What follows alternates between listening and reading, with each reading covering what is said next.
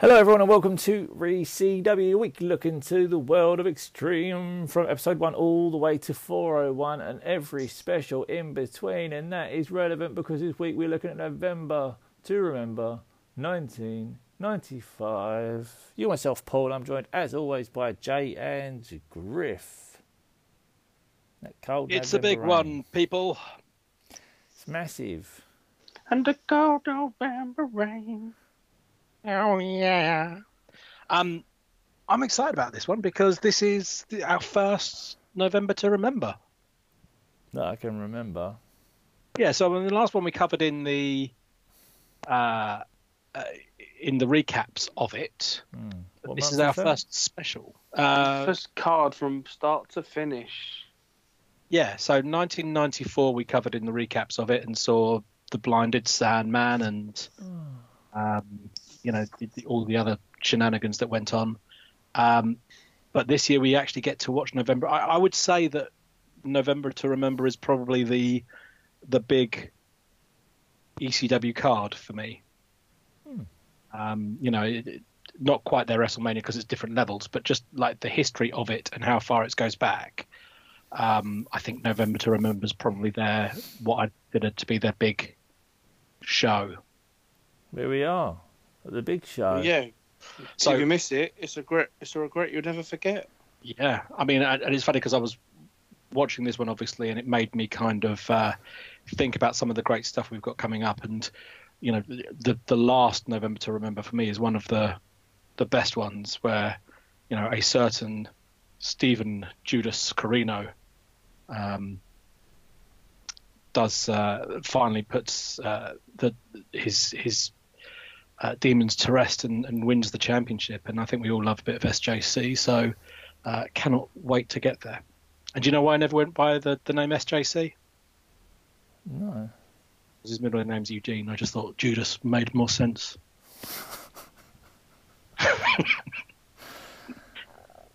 But I'm looking forward to our date with SJC in November. But before we get there, we'll talk about... You see, he could have done that. That would have worked for him. What's that noise? Oh my, Dottie Allen's on his way to the ring for our opening bout. How exciting. What way to kick off a show after a hype like this about being the granddaddy of them all. Dottie Allen takes on the Broad Street Bully. Oh, those people that turned up late. What other match? Fucking immortals. Oh, What other Jesus. match could carry a card? This sets the stakes high. Anyone who You turned trust- up late, gutted. I must admit, my Sell out from the get-go. my gripe at the beginning of the show saying, if you don't watch this, it's a regret you'll sort of never forget. And I thought, why are you putting it on the show that I'm watching? Put it on like the pre-show, or I'm clearly fucking watching it. Especially if this is home video, so you would have bought this. Exactly. I thought whoever it is would have owned this and put it in and goes, oh, if you don't watch this, you regret it. It's like, oh, I was about to turn it off, but you called me bluff. I mean, what the fuck? That really annoyed me. So yeah, Donnie Allen versus Broad Street Bully. The crowd is electric. Everyone on their feet, going mental for this bad boy. And the Dudley Boys come out to the highway to hell, sort of. Bubba's got a coat on. He's got a hat. He's going mental. Everyone's excited. He gets in the ring, ready to do some introductions. He has a little stutter. He gets embarrassed and beats the crap out of both of them and beats them in 57 seconds. Oh yeah. I mean, that's it, really, isn't it?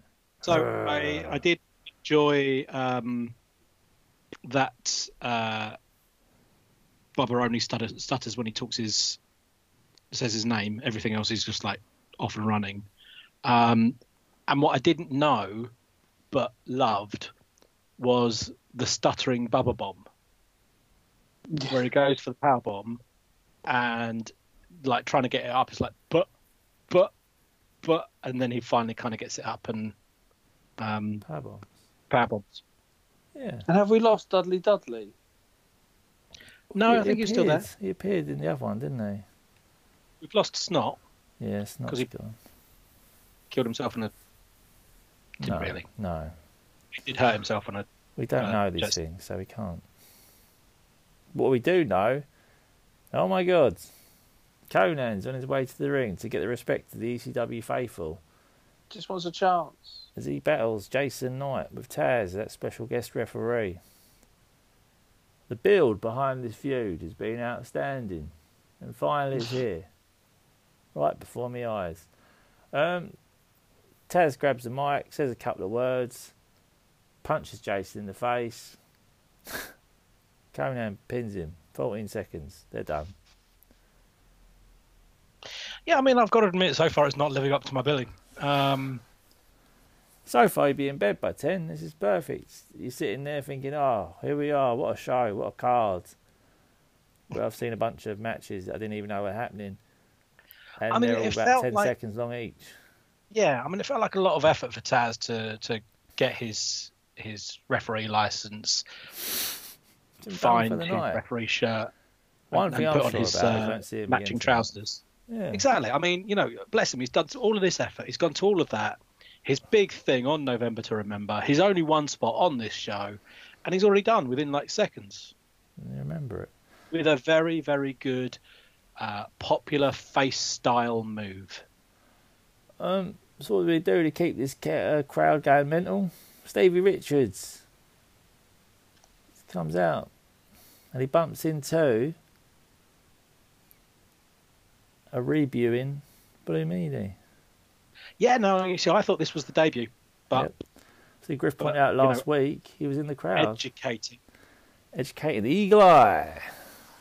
Eagle Eye of Griff spotted the Meanie with a Stevie sign, but this is his first on-screen hug with Stevie. So they had a little moment, which was lovely because they blossomed into a wonderful friendship. And then we get Stevie versus El Puerto Ricano. Yeah. And Joey Styles points out that Blue Meanie is from Yellow Submarine, just in case there was any worries. Exactly. In case any legal team weren't quite sure. Yeah. And Stevie Richards now has his Flock of Seagulls t-shirt. And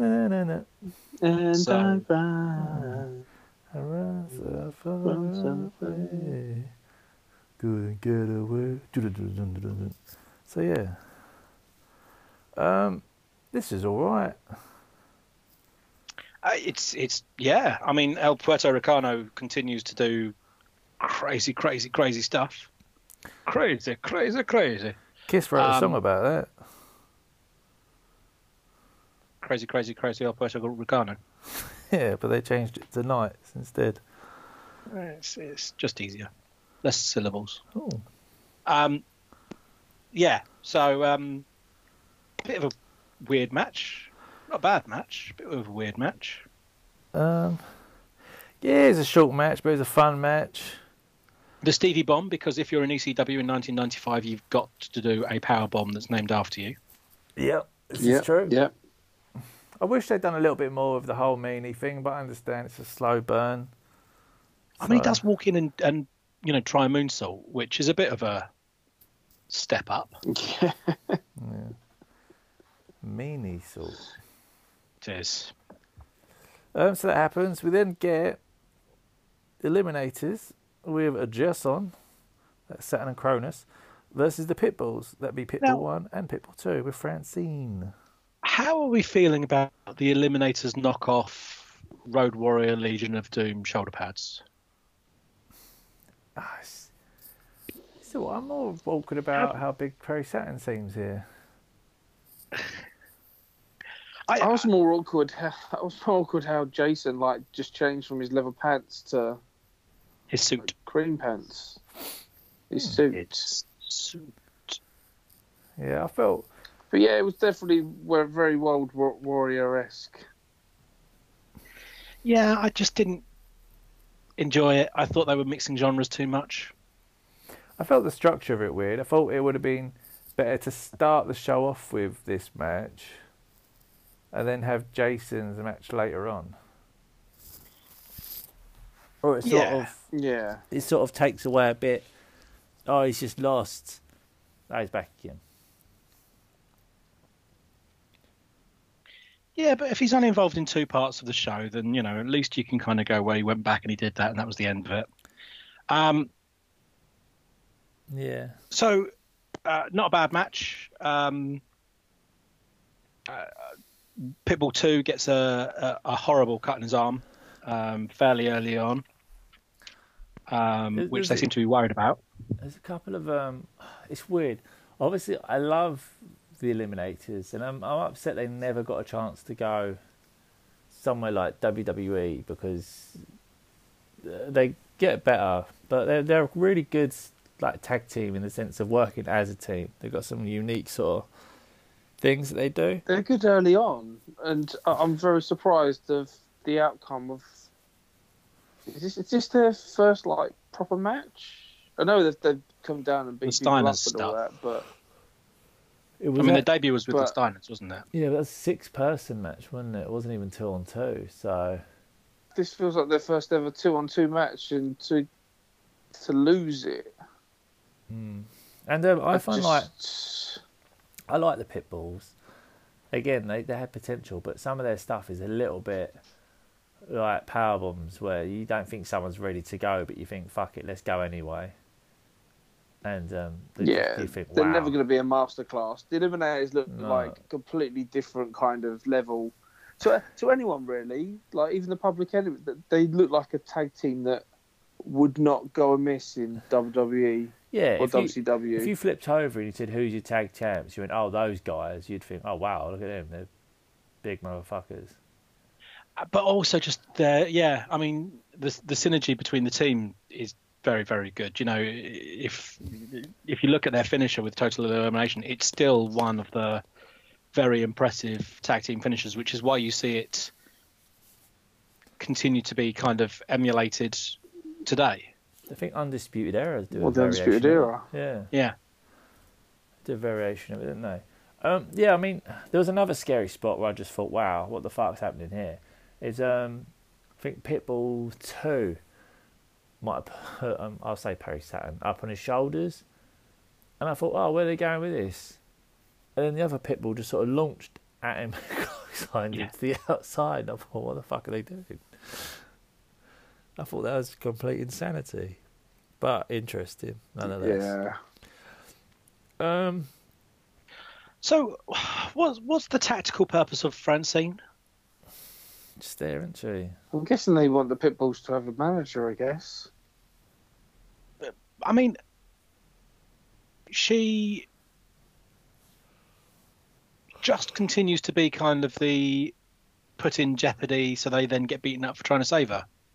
Yeah, if you don't, she might be a Well, motivator. first she was there to feud with Beulah, when obviously the Pitbulls are feuding against Raven and Stevie. But now I'm guessing they're going with feuding with Jason, because obviously like last week he kicked 2 weeks ago, super kicked her. Yeah. And then this week he kissed her, and then the Pitbulls went to save her and then got beaten up by chairs, and all she does is just kind of get out of the ring. She doesn't kind of hit back or do anything. It's quite weird. Yeah, no, it is a weird one. I mean, they're just finding their rhythm, and they're better work it. She works. At least she's made the effort to sort of dress similar, rather than Jason just didn't fit with the Pitbulls at all.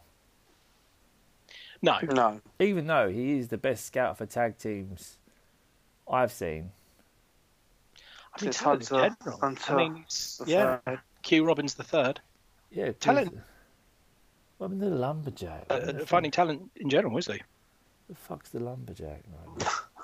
Still off cutting down a tree. Still there, taking down ECW from the outside, chopping down the arena. Oh. You can't rush talent. When he's ready, he's ready. It's true. Pitbull's picked up the win. Wasn't the prettiest match you ever see, but it worked.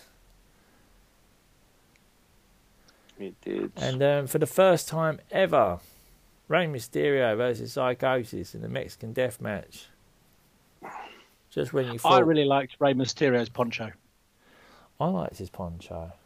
That's probably the only nice thing I'm going to say about this match. Oh? I never knew what a Mexican Death Match was. I don't think anyone did. Do you care to But obviously, enlighten once we anyone? found out, I was like, oh, okay, that's different. So obviously, the rules are now you can't you. So the rules of Mexican Death Match is you win the match, so you pin or submit someone, Yeah. and they have to stay down for a further 10 seconds afterwards. Yeah, it's like Yeah, so it's kind of a last man standing match. They've got to be back in the ring, standing, before the 10 count. Yeah. And obviously, see what ruined it for me was I think there was a pin attempt and a pin successful attempt after like a minute, and I thought, oh, they're going this way already. Yeah. Now, so a few weeks back, I complained about the pace of this match. They're trying to do something, a rivalry to emulate and match the Eddie Dean rivalry. But they've decided to go a different way, whereas Eddie and Dean, kept going to draws, kept going to Broadways, couldn't separate the two of them. Even in a 2 out of 3 falls match, they'd win a fall each, and then the last one would be a draw. And this one, they went a very different way in the sense of, as much as they're trading wins, they're trading a lot of wins. Yeah. And I complained that it needed to be done a little bit more slowly, or Despacito, or Despacio, as we discussed. And this again is my problem with this is it's just maddening. So you've got these two people that are evenly matched, apart from the fact that Rey Mysterio scores the first pin after about a minute and a half. Yeah, which again was cool if it wasn't what they'd done already. Yeah. And then Psychosis basically just pops straight up afterwards. Yeah. And then they wrestle for a little bit. And then Psychosis goes on a bit of a tear of winning all of these falls. Mm. Must have been about 4, I think. And then Rey Mysterio bravely fights his way back to his feet, sometimes with literally into the last second, or beyond the 10 seconds, but whatever. I thought it was beyond. And then there was one of them that was definitely kind of 3, 2, 1. Yeah, I was up.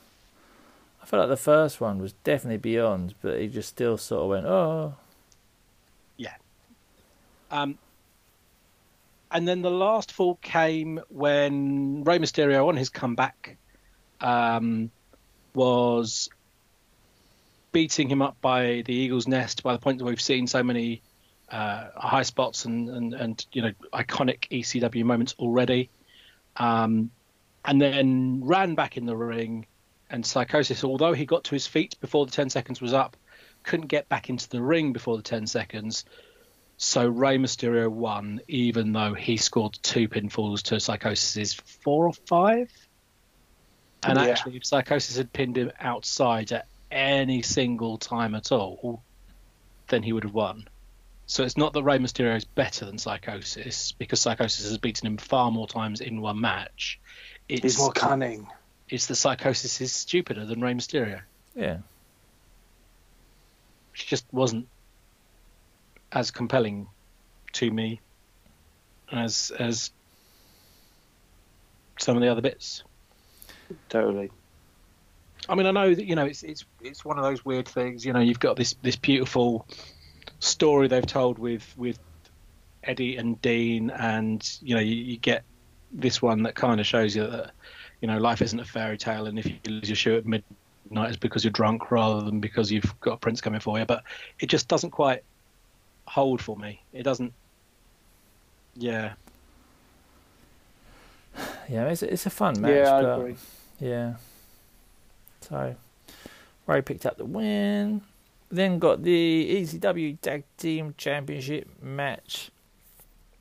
Sandman and Too Cold Scorpio defending their belts against the Public Enemy, and isn't it said the whoever pins gets the ECW heavyweight title match? Yeah. So Later in the night, but if anyone scores a pinfall against Too Cold Scorpio, they would also TV not only get title. the tag team belts, but that person would be the tag team, the TV So title champion. Public Enemy pin Too Cold Scorpio, they win the tag championships. The one who takes the pin wins the TV title. Yeah. And that double champion also goes on to the main event of the evening to wrestle Mikey Whipwreck for the world title. If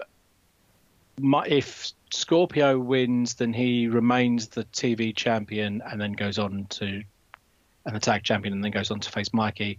And if Sandman wins, he remains the tag champion, doesn't get the TV championship, but does go on to face Mikey. Boom. All we know is one of these four people is definitely fighting Mikey later in the night. 100%. Nothing's going to stop him. I got really emotional during this match. Explain why. The crowd saying, please don't leave.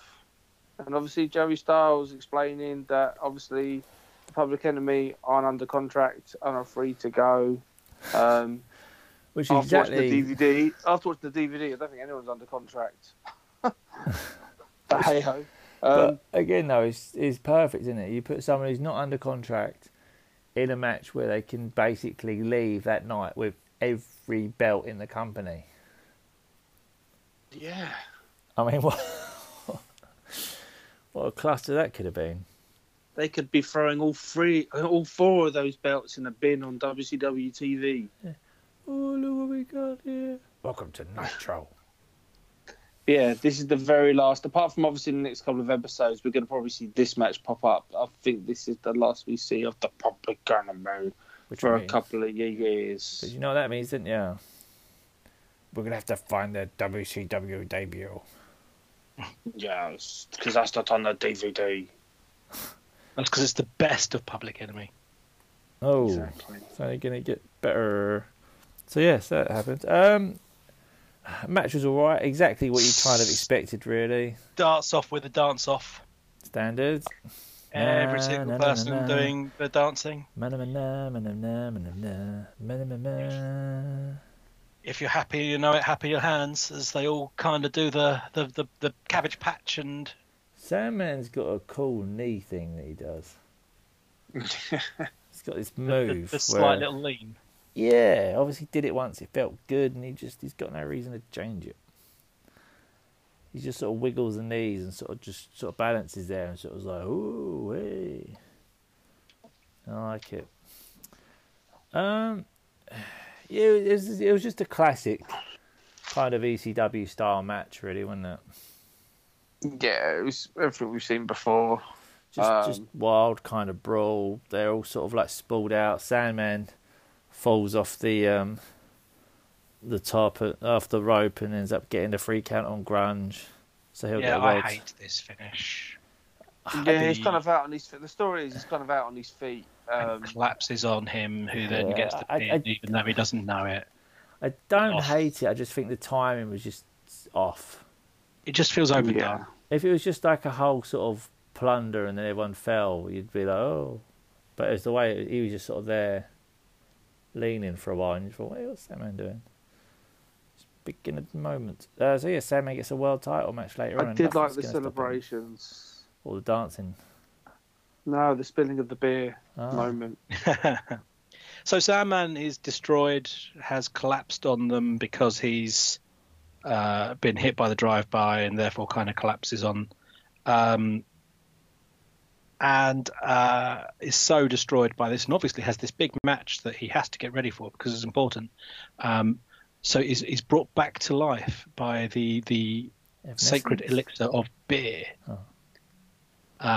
And in doing so is rejuvenated. But in this process, Too Gold Scorpio, who was fat shamed at the beginning of this match for some reason,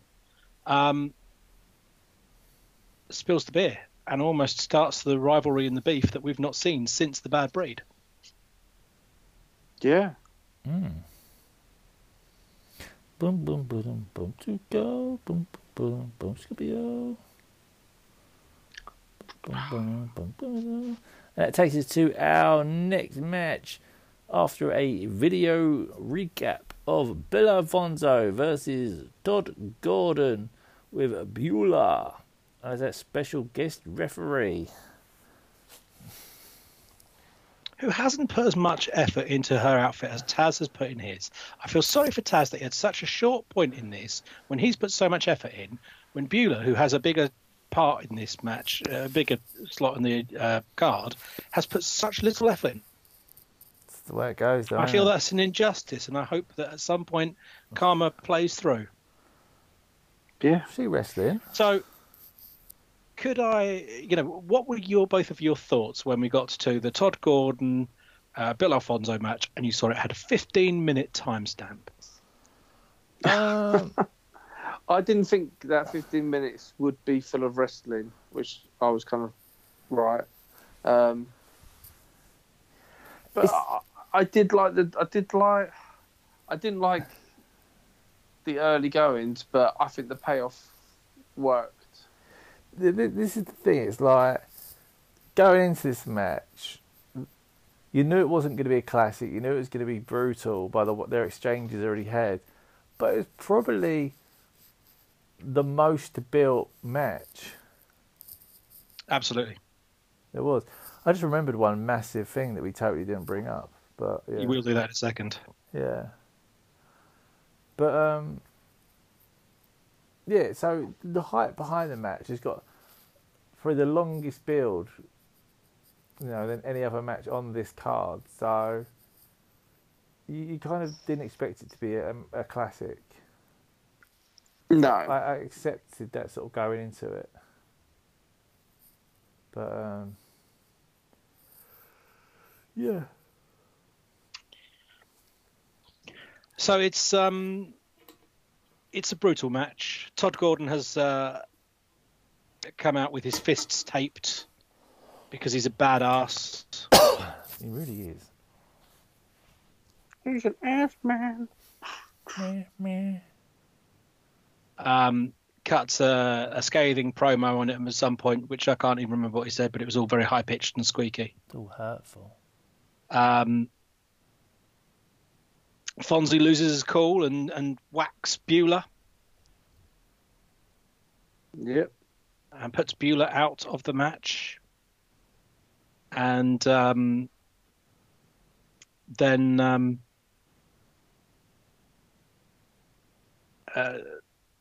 Commissioner Gordon gets the upper hand and pins Fonzie, but there is no one there to count the fall. If only we had someone who could come out and save us. Yeah, but no one's got like A a referee's ref that shit shirt on. this time, let alone a license. I know. I mean, and who would be brave enough to walk down? Bill Alfonso is knocking out people. You'd have to be a total badass to come out and do that.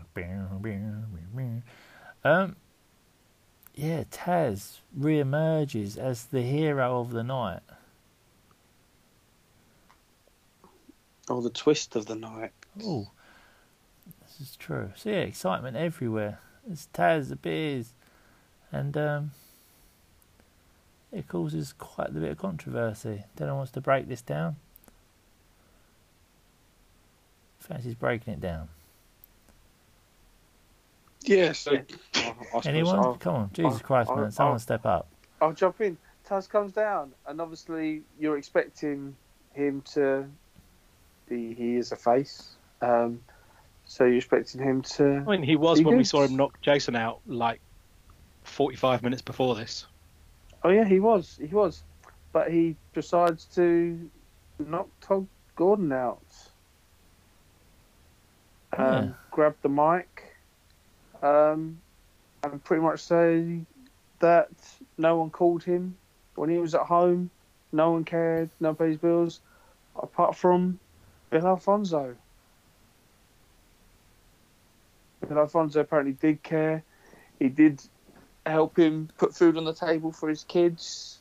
Bill Alfonso has won a very powerful ally. Now, what was apparent while watching this really, really good promo is that this was ECW home video and not ECW TV. Because Taz just went F-bomb crazy. Yeah. Oh, yeah, there was. He said shit, didn't he, as well? Yeah, I mean, went absolutely ape shit on this, and there was obviously a lot of frustration. The behind the scenes stuff says that this is how he felt. He didn't get this outpouring of support from the fans and stuff, so felt quite put out by it, and took all of that out on everyone in this promo. But yeah, just a really good. It's the grumpy, angry Taz that, as ECW fans, we know and love, and it's not the, oh gosh, I'm just here to give him a good match, and I'm hoping I can do my best, that we've kind of seen before. So it was fantastic. He looked like a killer, trying to threaten the crowd and offer the crowd in. He really did threaten some guy to come in. Yeah, the last time I saw a head like that, it was coming out of someone's pants. It was, he was absolutely on fire and just was killing it. It was brutal. It was good. It was a nice bit of anger that you needed to see. Makes me looking forward to see promos in future weeks. Obviously, heel Taz, he's obviously going to be better. I just hope he can talk more than Alfonso does. But we'll see.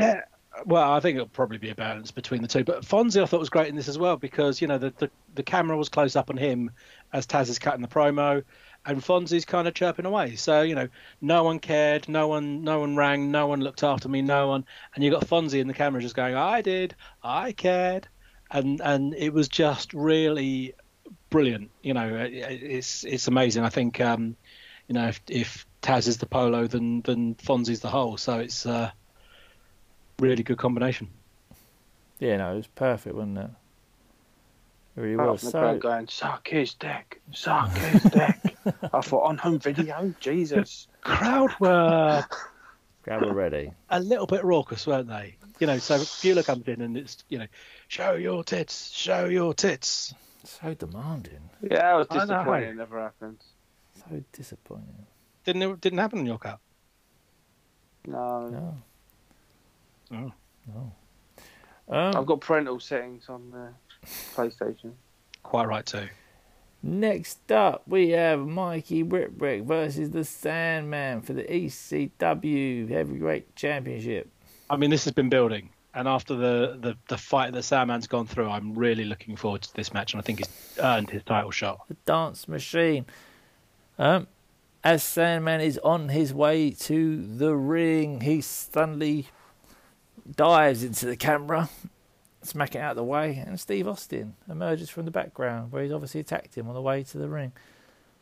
And he really did a believable number on him. Yeah, stun gun on the railings. He ain't coming back from that. The stun gun was... Oh.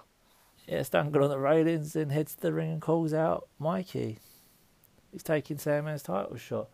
And I guess you'd kind of believe this is the night that Austin would win the belt. Yeah. It was all lining up that way. So next up, Mikey Whipwreck versus Steve Austin for the ECW heavyweight title. Again, a decent match. Just Austin just kind of kicking the crap out of him. He looked like an absolute megastar in this match, I thought so. This just went back to the whole days of Mikey getting whipped, but actually ended up winning.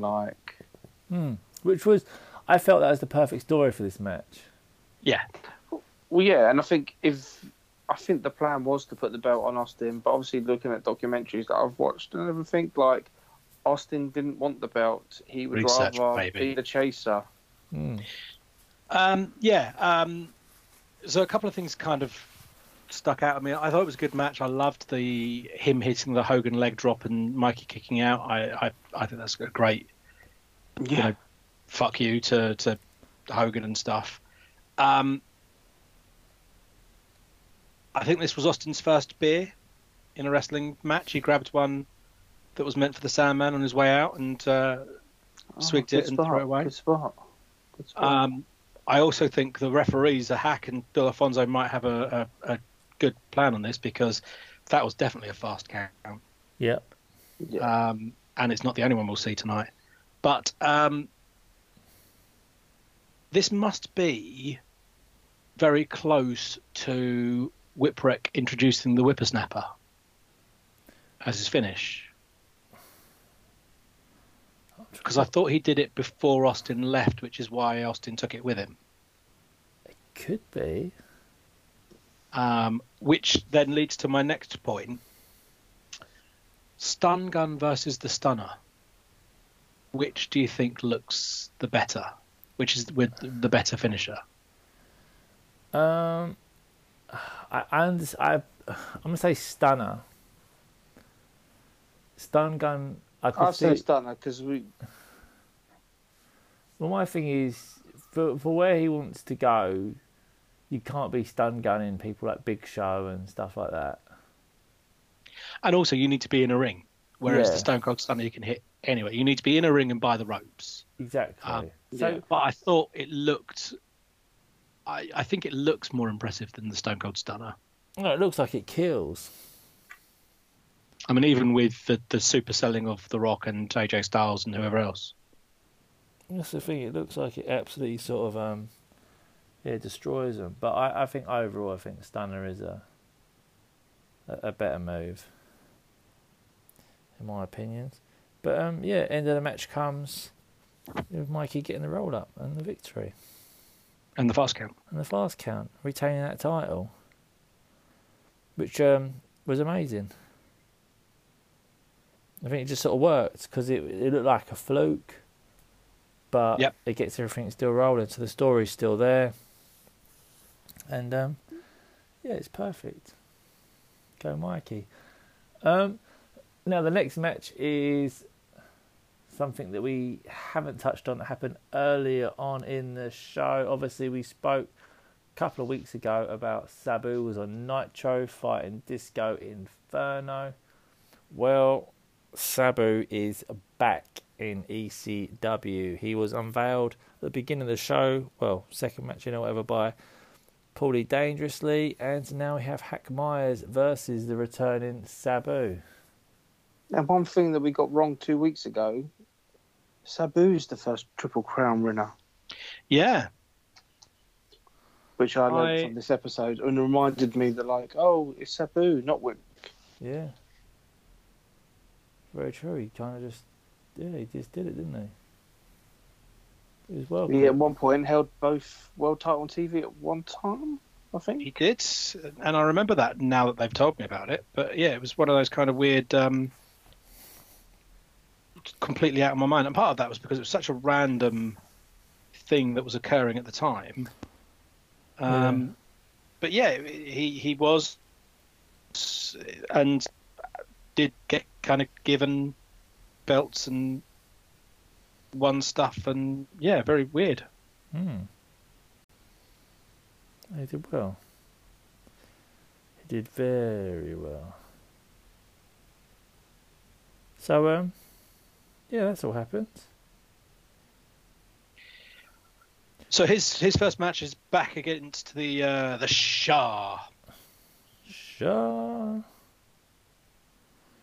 Yeah, Which is an interesting one. I don't know why that would be your first opponent. It could have been just as simple as he was there. That's true, yeah. He might have just. Well, he said, Paul Dangerously said he was turning back like time. Was this not Sabu's first match in ECW? I don't know who Sabu first ever wrestled. I don't remember it being Shah. No, I think he was turning back time in the sense that he was calling out and managing Sabu. Right, okay. I'm trying to think.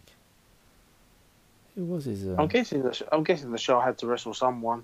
Yeah, I mean Shah was like he's popular, isn't he? So He is, but that's what confused me with it. He's popular, and they made it a competitive match.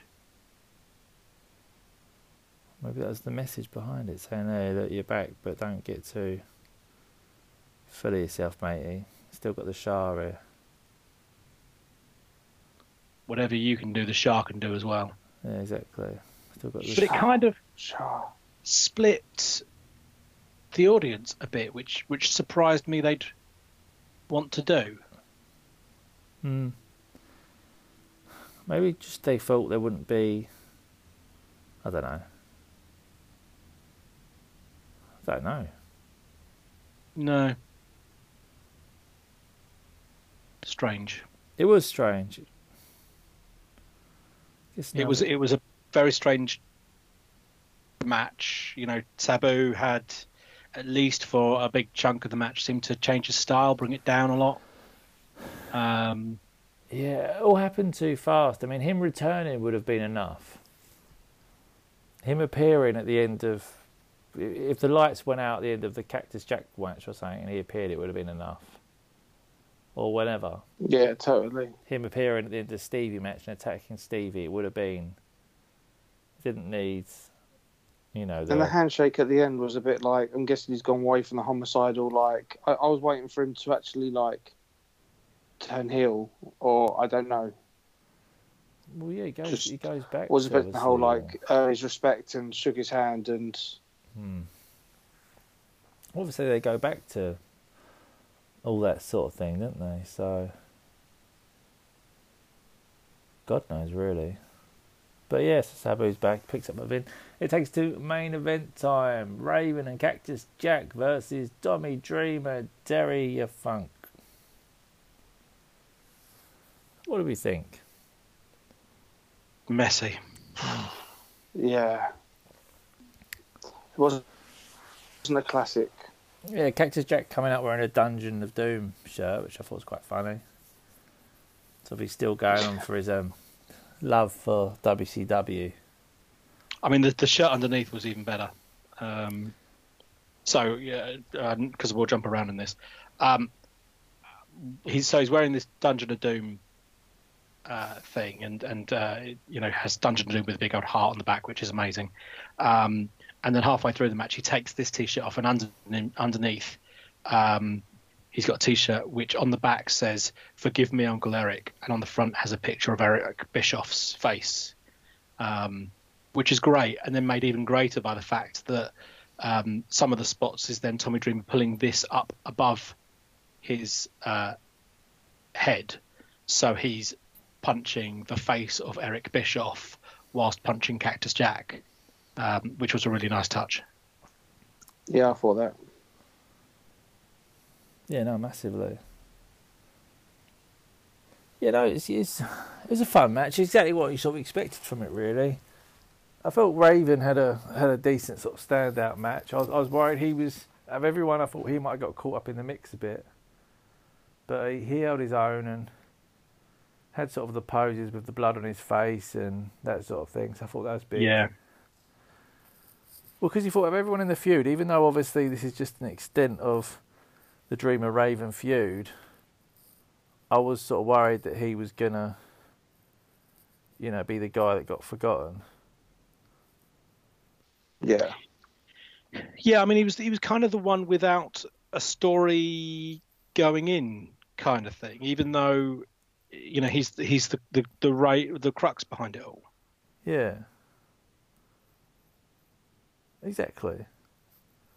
So I just thought it was it was a decent showing for him. I felt he needed it. And yeah, was it? The ring was a right mess in the end. Yeah. It was just messy and carnage. Always. It wasn't a classic. It was all right. There was better matches on the cards. It was for me. It was a garbage match. It was 18 minutes of them hitting each other with stuff. I mean, what would have your main event been? For giving more time, probably Austin Whipwreck. Yeah. If I'm honest. I think that, you know, the biggest built match for this card, and the one which potentially had the most implications, was Fonzie Gordon. Well, yeah, the only problem with that being the main event is you kind of, it's obvious then that something big's happening for that to be main event on the card. Because if you saw that, you'd be like, what? To be honest, Jack and Funk and Raven and Dreamer has to go on last, just because they can't fucking tidy up after that to get anyone else in to the ring. True. So it was going to be such a wreckage of a match that they needed not to have the audience sitting around for 20 minutes while they try and tidy up after it. Yeah. So, you know, on just a pure practical level, I think it has to go last. I think if you're talking about some of the biggest stars you've got, then Raven and Jack and Funk and Dreamer are them. But yeah, just the quality of the match, it wasn't one of the better matches for me. Yeah, no, I'd agree with that. But overall, I enjoyed the show. Absolutely, it's you know, it did feel like a big show. It felt like a big deal. Ton of stuff happens. The entire company shifts and moves because of it, which is what you're looking at for it. You know, some things end, some things begin. You know, Sabu coming back was huge. Yeah, you know, the Taz turn is huge. Yeah, Austin not getting the title is huge. Yeah, I mean, I get annoyed. I understand it's because of the music and the way it's all done, but I am a fan of continually flowing shows. Like the early ROH shows used to annoy me because it would just be like cut, rather than just a flowing show like you'd stuff like that. So things like that sort of annoy me slightly, but it's doable. It didn't feel like it felt like a bunch of really cool segments. You know, definitely. Instead of just like a complete flowing. I don't want to say pay-per-view because I know it wasn't, but like a pay-per-view. Yeah. Where it's just, you know, you cut to the back and then suddenly music hit and someone's come down. It was just like cut. But that's just, you know, that's not a big thing. It's just, you know, opinions. But no, overall really good. Enjoyed it. We're getting there. We're now heading towards the end of the year. We'll keep you updated on social media because we don't know what we're going to do. But obviously we need to skim the next couple of shows because back in Hardcore TV, everything is going to be recapping this event because obviously this wasn't on TV. It's a mad way that people would get later on. So a lot of it would be on the Hardcore TV. So there's no point us redoing it again. So either there's going to be an episode that says we cover about 1 million episodes where we talk about things very briefly, or we're literally just going to say, look, we're jumping straight to whatever month. So we'll keep you posted. Yeah, on that. so I mean, from the very quick look I've had, I think that there's a couple of promos for us to watch to see if there's anything to reference. But actually, the first episode we probably come back to and talk about would be the December the 12th episode of ECW Hardcore TV. Yeah. So we'd kind of start the next episode with a very, very quick run through of the 3 TVs between November to November and December the 12th, and then maybe do December the 12th as the big one. So not going to be a lot covered for the next 3 weeks because most of it is rehashes of everything we've just talked about. Exactly. So just got to throw that out there, yeah, for people following along. There's no point in watching them necessarily because it's going to be the same show. And speaking of show, that brings us to the end of the show. Thank you very much for listening. Make sure you check out @_Sports Arena on Instagram and Twitter for all ECW chat and modern day wrestling opinions. That's always got something going on, polls and pictures and all kinds of exciting stuff. Also go to zazzle.co.uk or .com. Simply search for Sports Arena. Check out all of our beautiful t-shirts that will make you look cool. Other merchandise as well, whatever you fancy a little something, get it. Llama, alpaca, there's loads of stuff going on. Get involved. Maybe more designs coming fairly soon.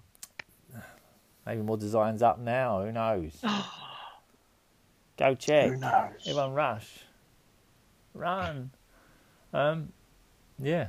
And that's that point of the show, the cold November rain where I disappear and these do their thing. So, see you later, alligator. It is time for us to do our thing, and more importantly, it's time for Griff to entertain us and dazzle us with his spoken word poetry that only he can do.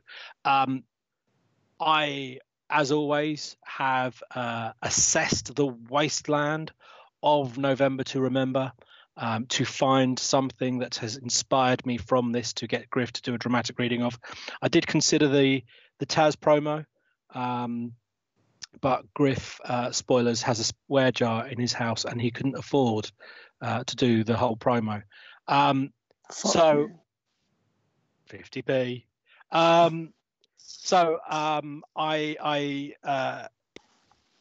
thought I'd take inspiration from Heyman pulling the clock back and reintroducing the homicidal, genocidal, suicidal Sabu.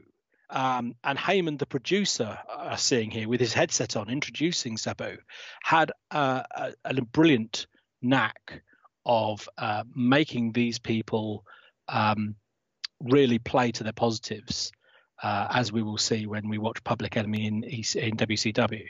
And the best thing he could do with Sabu, the best thing he ever did with Sabu, I think, was not to let him cut a promo. And I think Sabu, we will all agree, says it best when he says nothing at all. So to channel his inner Ronan Keating, here is Griff. It's amazing how you can speak right to my heart. Without saying a word, you can light up the dark. Try as I may, I could never explain what I hear when you don't say a thing. The smile on your face lets me know that you need me. There's a truth in your eyes saying you'll never leave me. The touch of your hand says you'll catch me wherever I fall. You say it best when you say nothing at all. All day long I can hear people talking out loud. Ooh. When you hold me near, you hold me near. You drown out the crowd. Drown out the crowd. Try as they may, they can never define what's being said between your heart and mine. The smile on your face lets me know that you need me. There's a truth in your eyes saying you'll never leave me. The touch of your hand says you'll catch me wherever I fall. You say it best. You say it best when you say nothing at all. Daddy,